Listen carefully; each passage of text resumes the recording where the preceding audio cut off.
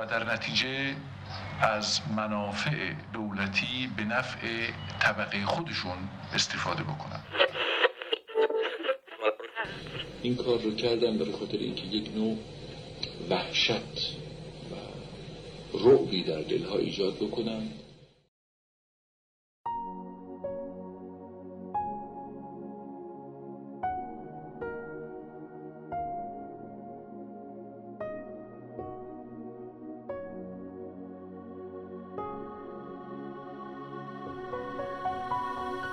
سلام، به نیکاوا گوش میکنی، پادکستی که به دنیای نیکوکاری میپردازه.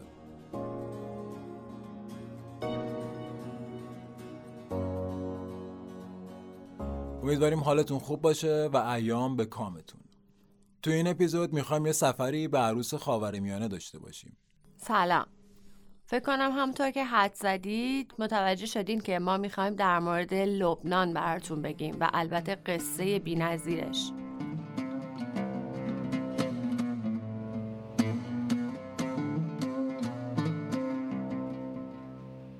اولین نشانه‌های تاریخی در لبنان دست کم به 5000 سال پیش از میلاد برمیگرده.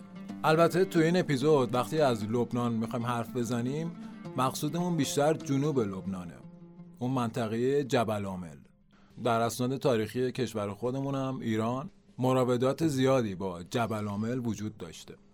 که از مراوداتی هم که با لبنان و اون منطقه جبل عامل داشتیم به خاطر همون درخت ارز یا کاج مطبقه که همونطور هم که میدونید یکی از نشانه‌های کشور لبنانه، توی پرچمشون هم اومده. توی سراسر لبنان این درخت وجود داره و از چوبش استفاده‌های بسیاری میشه. در تخت جمشید هم از همین چوبایی که از جبل عامل می اومده استفاده میکردن. اسم لبنان در متون قدیم هم باز زیاد آورده شده، مثل همین تورات. اعتقاد یهودی‌ها این بوده که معبد سلیمان از چوب درخت ارز یا همین کاج مطبقی که مثل لبنان بوده ساخته شده. به غیر از دوره تاریخی هخامنشی که مراوداتی با منطقه جبل عامل داشتیم و تقریباً 2 سده هم تحت امپراتوری هخامنشی بوده، بعد از اسلام هم باز این مراودات وجود داشته. کلاً این منطقه جبل عامل که جنوب لبنان رو تشکیل میده بعد از اسلام میشه مأمن شیعیان. تقریبا 90% شیعیان لبنان توی همین منطقه جبل عامل و یه جای دیگه هم قسمت شمال لبنان به اسم بلبک هست که اونجا زندگی میکردن.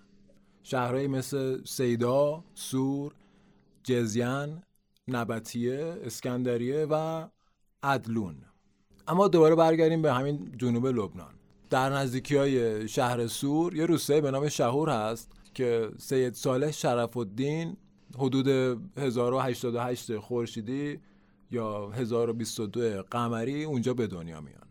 اون موقع کل این منطقه شامات جزو امپراتوری عثمانی محسوب می شده و به خاطر تعصبات مذهبی بیجا مردم جنوب لبنان همیشه از امپراتوری عثمانی مورد آزار و اذیت قرار می گرفتن و این هم باعث میشه که سید صالح شرف الدین به رهبر شورشیان شیعی در جنوب لبنان تبدیل بشه. در گیرودار این مبارزات احمد پاشا جزار معروف به احمد بوسنیایی از سرداران عثمانی و حاکم منطقه لبنان و فلسطین بوده. سید صالح رو به قلعه عکا تبعید میکنه که ایشون موفق میشن از قلعه عکا فرار کنن و در نهایت خودشون رو به نجف برسونن که از نوادگان ایشون یه تعدادی توی همون جبل عامل میمونن، باقی میمونن و یه تعدادیشون هم توی کاظمین و نجف، بیشتر کاظمین، تعدادیشون هم به سمت ایران حرکت میکنن و نهایتاً در اصفهان ساکن میشن. خب این داستان رو تا اینجا داشته باشید، ما دوباره در ادامه اپیزود حتما بهش برمیگردیم. اما ما دیگه کم کم میخوایم راجع به یه شخصیت اصلی اپیزود براتون بگیم. در تمام ادوار انسان بر علیه انسان تو جنگ بوده. 200 سال قبل از اینکه قصه اصلی اپیزود ما بخواد شکل بگیره، در حافظه و دی ان ای این مردی که میخوایم راجبش براتون صحبت بکنیم، به خاطر تفاوتی که توی دیدگاه اجداد این مرد بوده در رابطه با انسان دوستی، ایثار و وحدت طلبی، باعث میشه که رفتار او هم صدها سال بعد تغییر بکنه. همونطور که قبلتر براتون گفتیم جد بزرگ ایشون در برابر ظلم سکوت نمی‌کنه و بعد از کشته شدن پسرش به دست احمد جزار که معروف به همون قصاب برای بیداری و صلح تلاش میکنه. داریم براتون از جد پدری امام موسی صدر یعنی جد اعلی سید صالح شرف الدین براتون حرف میزنیم. متاسفانه انسان همیشه با انسان در جنگ بوده و ما هم اپیزودمون رو به نوعی با جنگ شروع کردیم. اما اپیزود ما راجع به فردیه که انسان رو جور دیگه‌ای تعریف میکنه و برای بیداری انسان‌ها جوری زندگی میکنه که در زمان ظهورش تأثیری مشهود میذاره و در زمان غیبتش هم الهام بخشه. مهمترین موضوع برای امام موسی صدر انسانه و هر چیزی که دلیل بر کرامت و تعالی انسانی میشه و برای دستیابی و عینیت بخشیدن به این تئوری از همون ابتدا مشغول به رفتارهایی که آرامش رو به انسان یادآوری میکنه و انسانهای خشمگین از ظلم رو با خود واقعی و رفتار انسانی مواجه میکنه و این آرامش هر روز در دل جنگی بزرگ و همیشه روشن ریشه میدونه و وسیع تر میشه، چرا که انسان در ذات مهربونه و به سمت دوستی، صلح و وحدت متمایل و مشتاقه. مهدی فیروزان: مهمترین کیمیای امام موسی صدر انسان، مهمترین موضوع امام موسی صدر انسانه. اصلا قبل از اینکه موضوع ایشون هر حوزه دیگه ای از زندگی بشری باشه، کرامت انسان، یعنی انسان مرکز مطالعات ایشونه، مرکز علاقه ایشونه، مرکز محبتشه، مرکز توجهشه، مرکز برنامه‌ریزی، سخنرانی، فکر، پرورش، آموزشه. و در بحث انسان کرامت انسان، که کرامت انسان رو خب ذاتی میدونن امام موسی. به همین دلیله که چون کرامت رو بالای طبقه بندی ها میذارند، یعنی مهمترین عنصره، همه احکام و تئوری ها و نظریه هایی که ایشون میخواد صادر بکنه باید حتما با کرامت انسان سازگار باشه. امام موسی صدر در 14 خرداد 1307 خورشیدی در محله چهارمردان شهر قم به دنیا میان. پدر ایشون آیت الله صدرالدین صدر، کسی که جانشین شیخ عبدالکریم حائری مؤسس حوزه علمی قم بوده و از مراجع بزرگ زمان خودشون بودن. جد پدریشون هم مرحوم آیت الله سید اسماعیل صدر هستن و جد مادریشون هم آیت الله حاج آقا حسین قمی بودن. امام موسی صدر تحصیلاتشون رو در همون شهر قم ادامه میدن، دبیرستانشون رو در همون شهر به اتمام میرسونن. البته در کنارش تحصیلات حوزویشون هم بالطبع انجام میدن. سال 1329 خورشیدی به عنوان اولین دانشجوی روحانی در رشته اقتصاد گرایش حقوق وارد دانشگاه تهران میشن که نهایتاً در سال 32 در همین رشته فارغ التحصیل میشن. در همین زمان، همین سال 32 که بحبوحه ملی شدن صنعت نفت هست، ایشون هم از طرفداران ملی شدن صنعت نفت بودن و طرفدار محمد مصدق. بعد از فارغ التحصیلی عازم نجف میشن.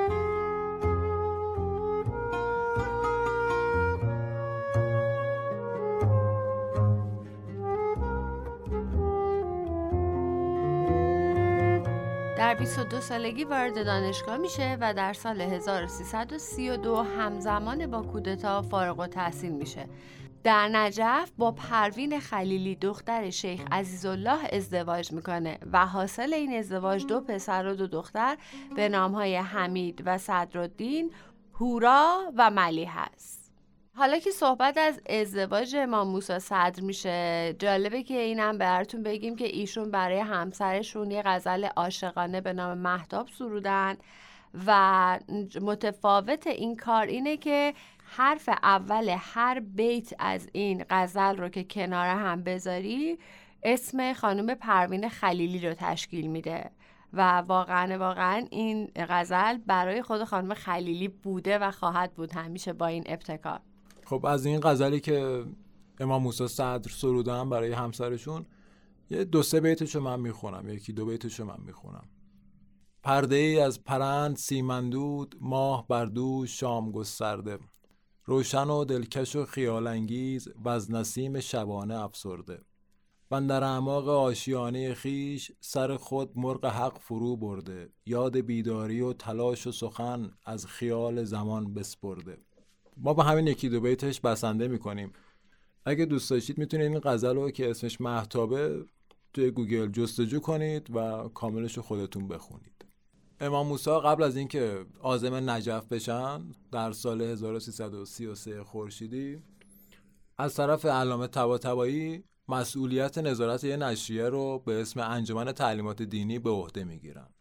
بعد از اینکه از نجف هم برمیگردن به قم، یه مدرسه ملی تأسیس میکنن به اسم مدرسه صدر، فکر کنم هنوزم هستش توی قم، و مسئولیت سردبیری یه مجله به اسم مکتب اسلام رو عهدهدار میشن.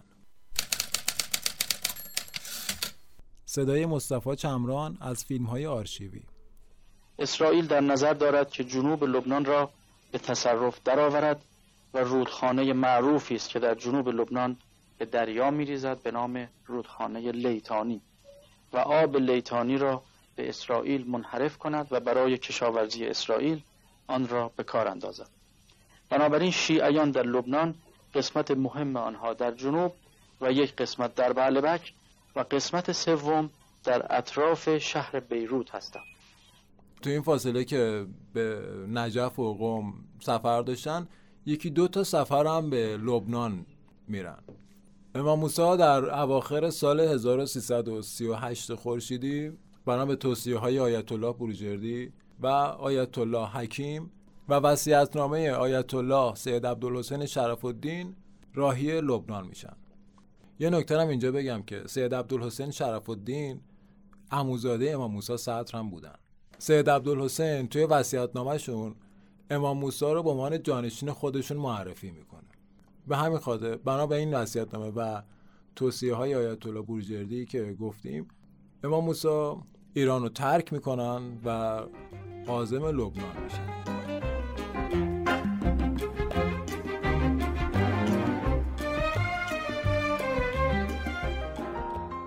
در همون اولین روزهای مهاجرتشون به لبنان، همون زمستون سال 38 خورشیدی، با شعار گفتگو، تفاهم و همزیستی وارد لبنان میشن. اولین کاری که میکنن توانمندسازی علمی ایناست. یعنی چیکار کنیم؟ مدرسه لازم دارن، مدرسه درست کنیم. هنرستان لازم دارن، چون خب یه عده‌ای دیگه از سن مدرسه گذشتن الان بیکارن، باید یه توانمندی پیدا کنن، هنرستان براشون درست کنن. 1 سال بعد از ورودشون به لبنان، جمعیت خیریه البرالحسان رو راه اندازی میکنن که کارش تامین نیازهای مالی خانواده‌های بی‌بضاعت بوده.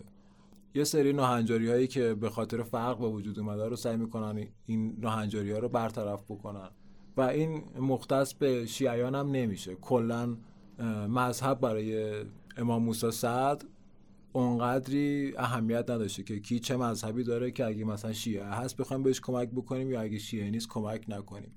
نه، کلاً کرامت انسانی مد نظر امام موسی صدر بوده توی همه کاراشون، توی کارهای فرهنگی و حتی کارهای سیاسی که اگه میخواستن انجام بدن.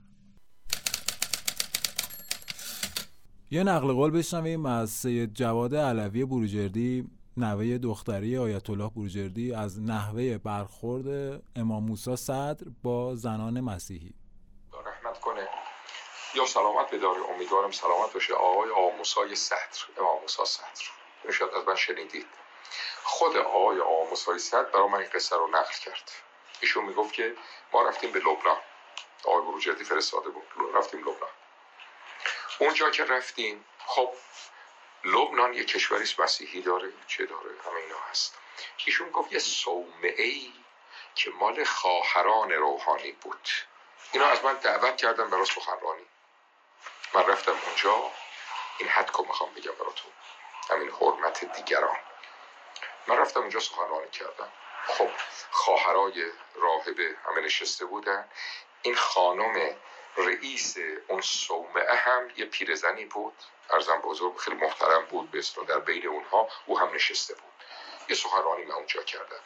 شما امام موسی صدر رو ندیده بودید. خیلی زیبا بود چهرش، قد بلند داشت، خوش لباس بود، خوش بیان بود، قشنگ صحبت میکرد، خیلی امتیاز داشت. ایشون گفت سخنرانی که من کردم خیلی جاذب شد، خیلی جاذب شد. همه اون سخنرانی که تمام شد، این خانومی که رئیس صومعه بود بلند شد با هیجان، آمد به سمت منو بغل کرد، شروع کرد به بوسیدن.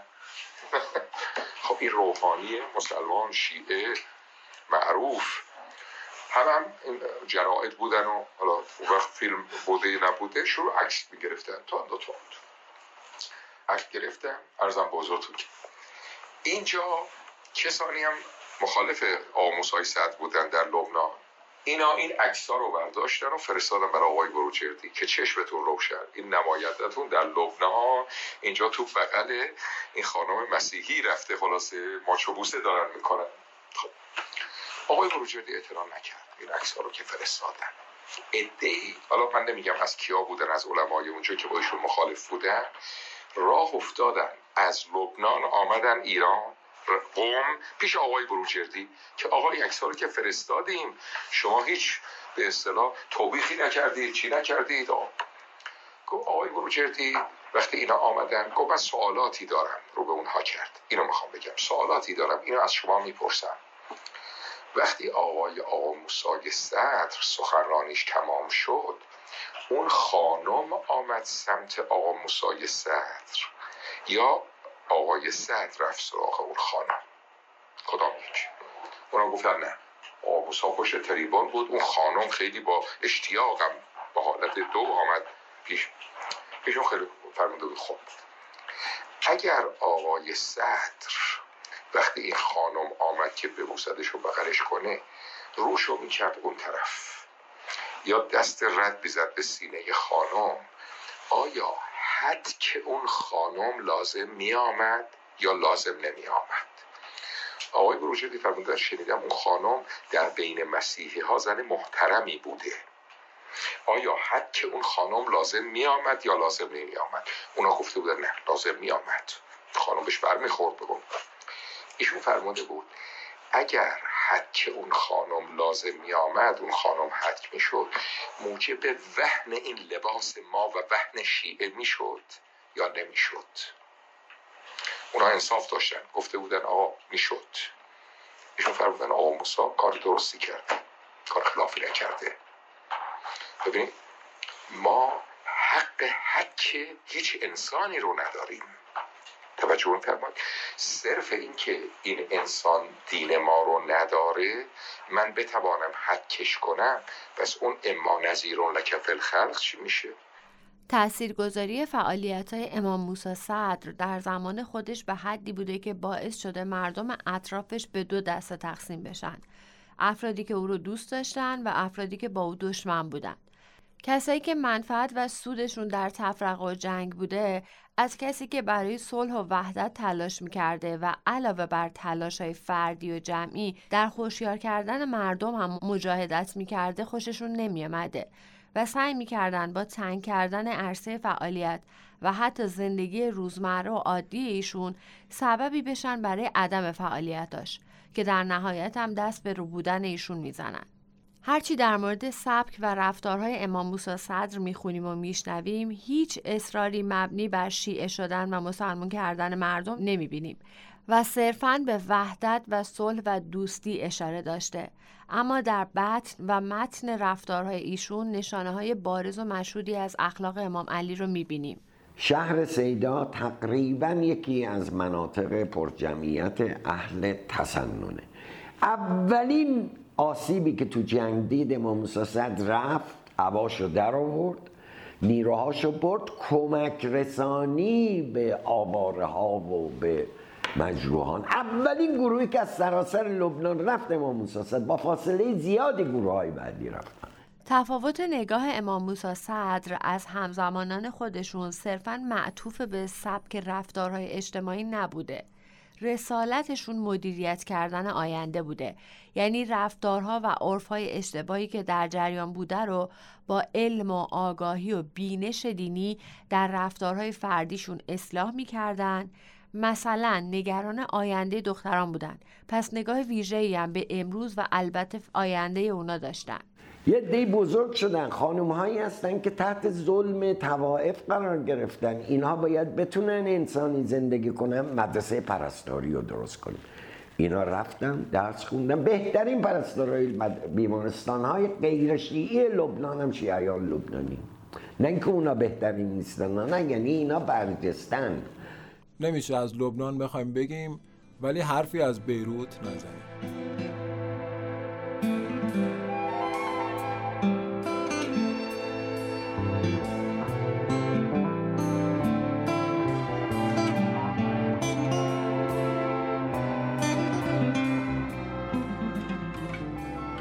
بیروت یه شهریه که خب خیلی قشنگه. حالا من نرفتم ولی کسایی که رفتن میدونن که واقعا شهر قشنگی یا بوده.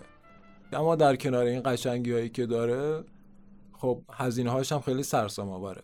مردمی که برای کار وارد شهر بیروت میشن، به خاطر هزینه های زیادی که زندگی کردن توی شهر بیروت داره، طبیعتا نمیتونن توی شهر بمونن. مجبور میشن بیان توی حاشیه شهر زندگی بکنن که یواش یواش در حاشیه شهر یک کمربندی ایجاد میشه. کمربندی دور بیروت رو میگیره که به کمربند فقر معروف میشه، چون همه کارگرایی که وارد شهر میشن بعد از اینکه کارشون تمام میشه دوباره برمیگردن به حاشیه شهر و این کمربند رو تشکیل میدن. اما نکته‌ای که توی این کمربند فقر حائز اهمیته اینه که اکثر مردمی که توی این منطقه ساکن هستند از مردم جنوب لبنان و طبیعتاً شیعه هم هستند. در اطراف شهر بیروت یک کمربندی است به نام کمربند فقر که بینوایان و کارگران و زحمتکشانی که از بعلبک و از جنوب لبنان برای کار به منطقه صنعتی بیروت میروند، به علت گرانی داخل بیروت در این کمربند فقر زندگی میکنند که برای کار وارد شهر میشن و برای زندگی کردن به همین کمربند فقر برمیگردن. حالا چرا این کمربند فقر رو دربارش حرف زدیم؟ امام موسی بعد از اینکه وارد بیروت میشه سعی میکنه یه کاری برای شیعیان لبنان انجام بده. طبق آماری که هست، البته این آمار مال خیلی سال پیشه، شاید الان واقعا تغییر کرده باشه. لبنان یک کشوریه که فرقه‌ای اداره میشده. حدود هولوش 50% مسیحیت مارونی تشکیل میدن. تقریبا 25% شیعیان تشکیل میدن. حدود 20% اهل تسنن و یه تقریبا 5% هم دروزی ها هستن که حالا از این سه تا فرقه دیگه انگار توی مقامات دولتی هر کدومشون یه منصبی دارن، یه به قولی یه کرسی توی دولت دارن. درصد خیلی زیادش طبیعتا برای مسیحیت مارونیه. هنگامی که دولت لبنان تأسیس شد، یک دسته از لبنانی ها معتقد بودند که باید امتیازات سیاسی خودشون رو حفظ بکنن و از اینکه یک هموطن عادی باشن نگران. سعی کردن مراکز حساس رو مثل پست رئیس جمهوری، فرمانده ارتش، فرماندهی بانک مرکزی، مراکز مهم عدلیه و سیاست خارجی و داخلی رو به عهده بگیرن و در نتیجه از منافع دولتی به نفع طبقه خودشون استفاده بکنن. یه نکته هم اینجا بگم شاید بد نباشه. بعد از اینکه امپراتوری عثمانی سقوط میکنه، گفتیم که این منطقه فلسطین و لبنان جزء امپراتوری عثمانی محسوب میشدن. بعد از اینکه امپراتوری عثمانی سقوط میکنه، دولت‌های فاتح میان سرزمین‌های تحت امپراتوری عثمانی رو تیکه تیکه میکنن. هر تیکه‌اش هم یکی برمی‌داره.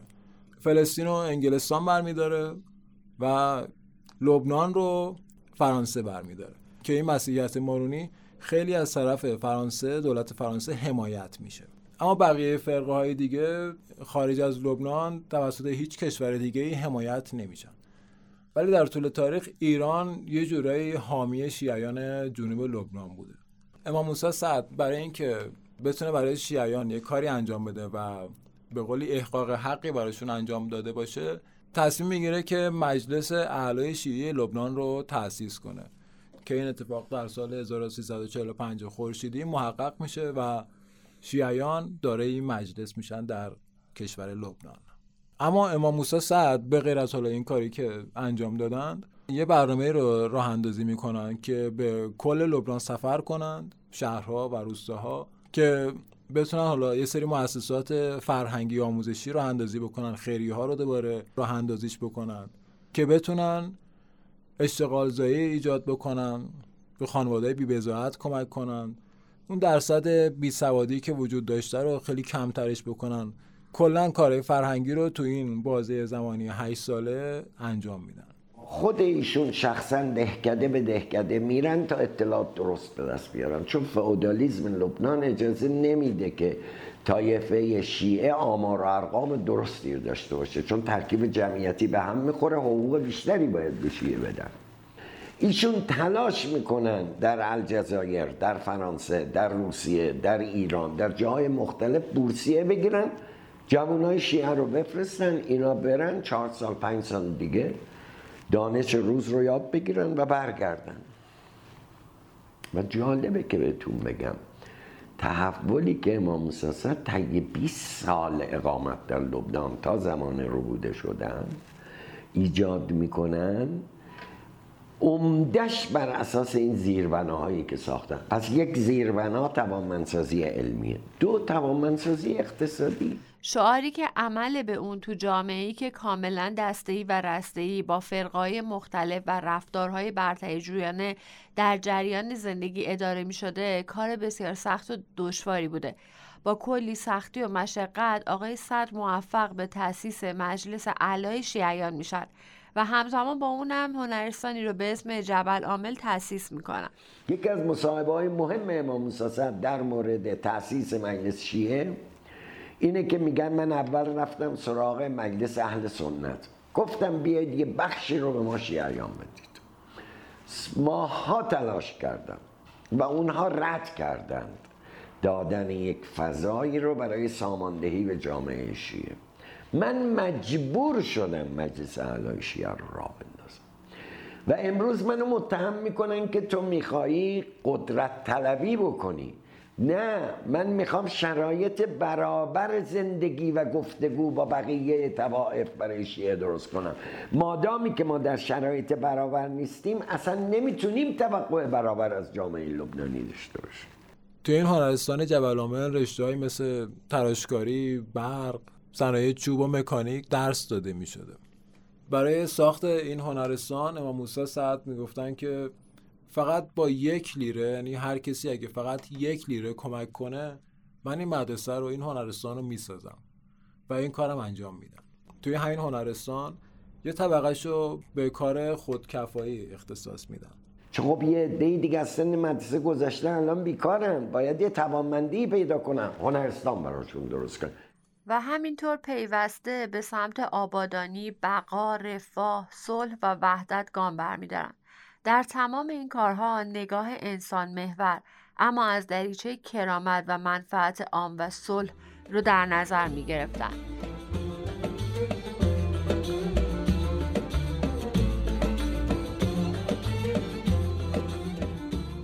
همونطوری هم که ابتدای اپیزود گفتیم، امام موسی سعد در دانشگاه تهران توی اقتصاد و رشته حقوق فارغ التحصیل میشن که همین فارغ التحصیلی تو رشته اقتصاد کمکشون میکنه که توی لبنان هم کارایی رو که انجام میدن اون جنبه اقتصادیشو همیشه در نظر بگیرن.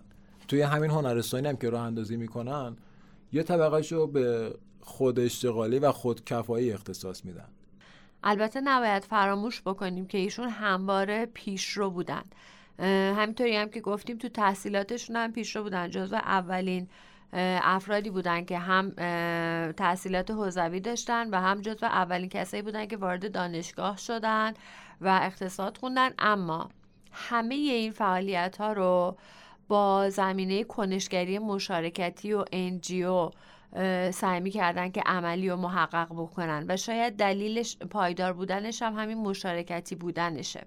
هر جا هر مشکلی در هر جای لبنان میبینه ایشون فوری NGO درست میکنه، از همه ادیان هیئت مدیره‌ای براش میذاره، هیئت مؤسسه‌ای براش میذاره، مدتی بالا سرشون وای میسه و به خودشون میسپره.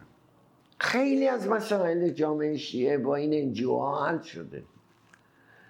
حتی مسائل مقاومت با این NGO ها حل شده. خب اسرائیل هر روز حمله میکرد به جنوب لبنان، مزارع ها از بین میبرد.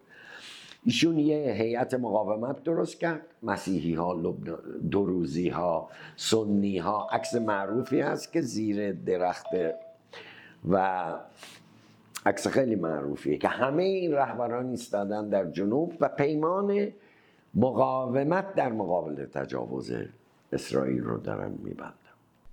به خاطر همین نگاه انسان محورانه‌ای که دارن مورد تایید تمام فرقه‌های لبنان واقع میشن و به خاطر همین نوع نگاهشونه که در زمستان 1353 خورشیدی از طرف اسقف کلیسای کبوشین دعوت میشن که خطبه‌های روز عید رو براشون موعظه کنند. که اگه جنگ داخلی لبنان شروع نمیشد، امام موسی صدر قصد داشتند که از کاردینال مارونی لبنان دعوت کنند که توی نماز جمعه شهر بیروت شرکت کنند و براشون موعظه کنند، که این خودش نشان از وحدت بین ادیانه، چیزی که مد نظر امام موسی بوده.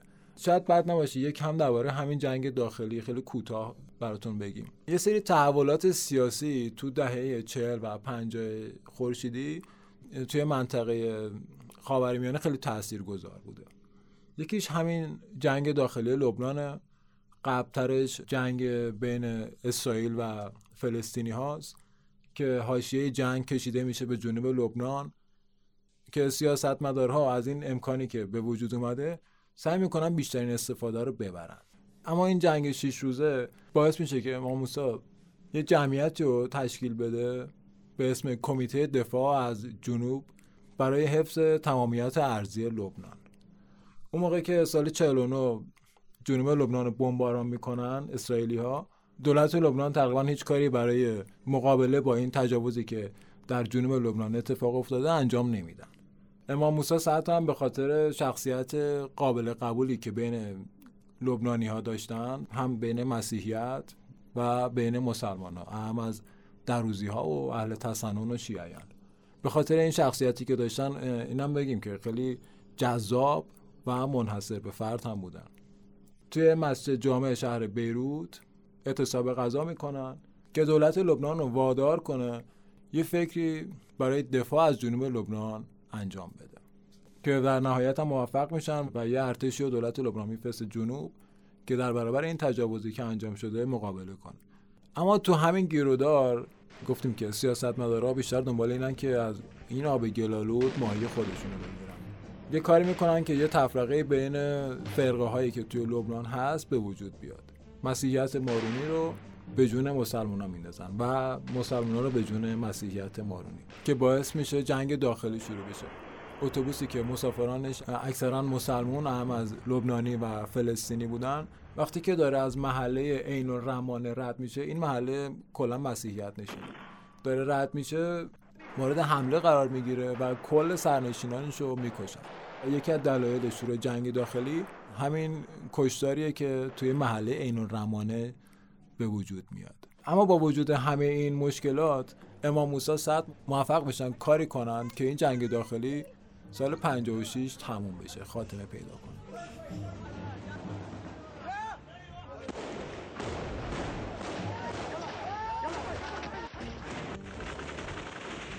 9 شهریور 1357 خورشیدی، بعد از اینکه از سوریه برمیگردن لبنان، به دعوت معمر قذافی عازم لیبی میشن. همزمان با روزهای ملتهب در ایران سرنوشتی برای امام موسی صدر رقم خورد که تا به امروز با ضربانی ملایم اما پذیرفته تر شده برامون همچنان مجهول مونده. بین رفت آمدهای هوایی پرحادثه اون روزا پرواز رفتی از لبنان امام و پیشوایی رو میبره و چندی بعد پرواز برگشتی امام و پیشوایی رو به ایران میرسونه که تا به امروز هم از مهمترین پروازهای دهه 50 هستن که غیبتی عظیم و البته مجهول رو تو خودشون جای دادن.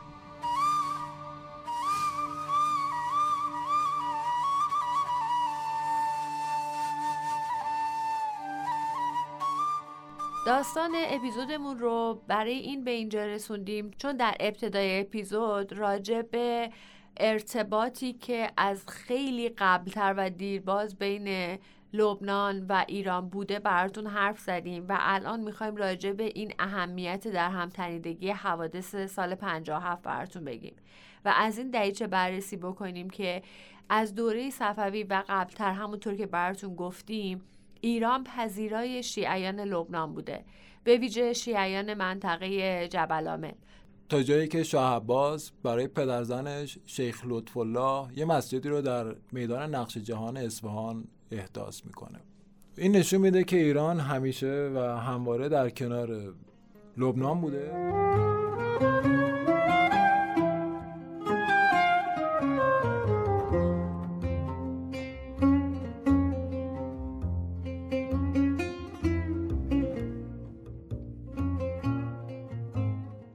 در خوب بودن مردش یا خودش نیست که اغراق میکنه، در احترام به او و دوست داشتنشه که اغراق میکنه، اما زندگیشو که نگاه میکنه همین طوری بوده، جور دیگه‌ای بودن رو بلد نبوده.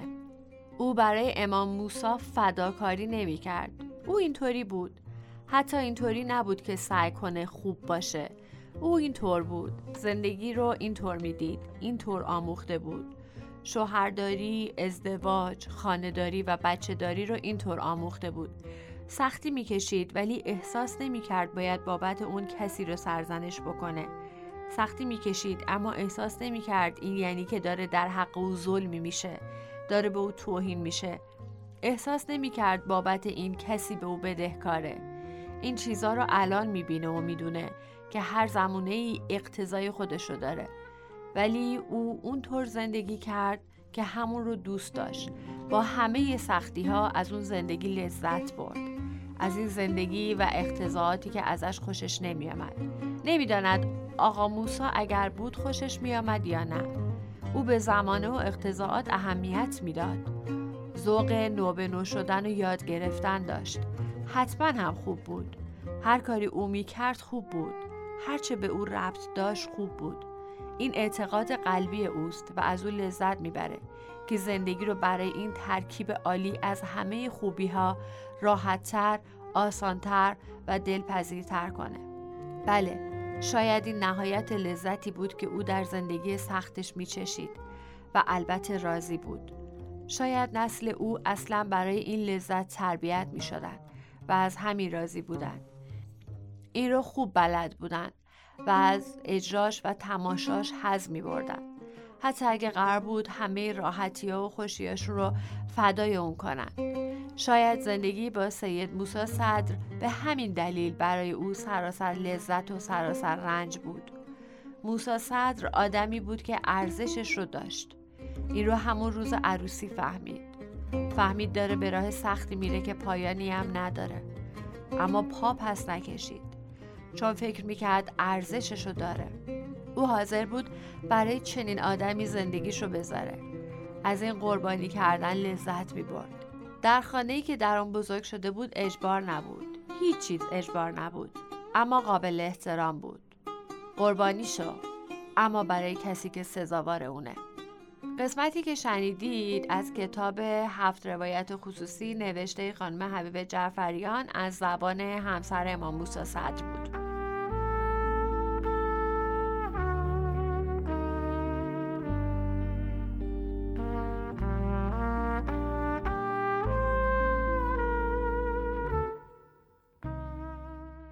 اگر بخوام از سمت خودم این اپیزود رو تموم بکنم، میتونم یه برگشتی بزنم به همون روایتی که براتون از زبان همسر امام موسی صدر خوندم.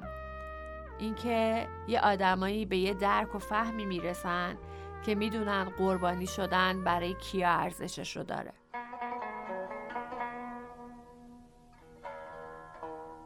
الهی به حق محمد به حق قلبی که کسی حضرت زهرا لقد اتكلت امام حسين وموسى عليه السلام لقد فرقت صوتي امير المؤمنين. نهمین اپیزود از فصل دوم نیکاوا بود که شنیدید. امیدواریم واقعا از این اپیزود خوشتون اومده باشه و اپیزود رو به دوستانتون هم معرفی بکنید. این بهترین تبلیغ برای ماست. تشکر میکنیم از همه کسانی که ما را در تهیه و تولید این اپیزود یاری رسوندن. آقای مهدی فیروزان، آقای علی جعفرآبادی، مسئول روابط عمومی مؤسسه امام موسی صدر. منابعی که برای تهیه و تولید این اپیزود استفاده شده: کتاب‌های نای و نی، حدیث روزگار، سیره و سرگذشت امام موسی صدر، لبنان به روایت امام موسی صدر و شهید چمران، 7 روایت خصوصی از حبیب جعفریان و کتاب ادیان در خدمت انسان.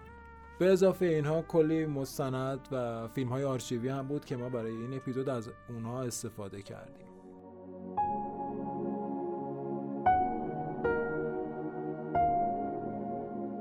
خب این اپیزود را هم مثل بقیه اپیزودا من، انسی افغان و مجید غلامی براتون اجرا کردیم. امیدوارم که ازش استفاده کرده باشید و لذت برده باشید. خدا نگهدار.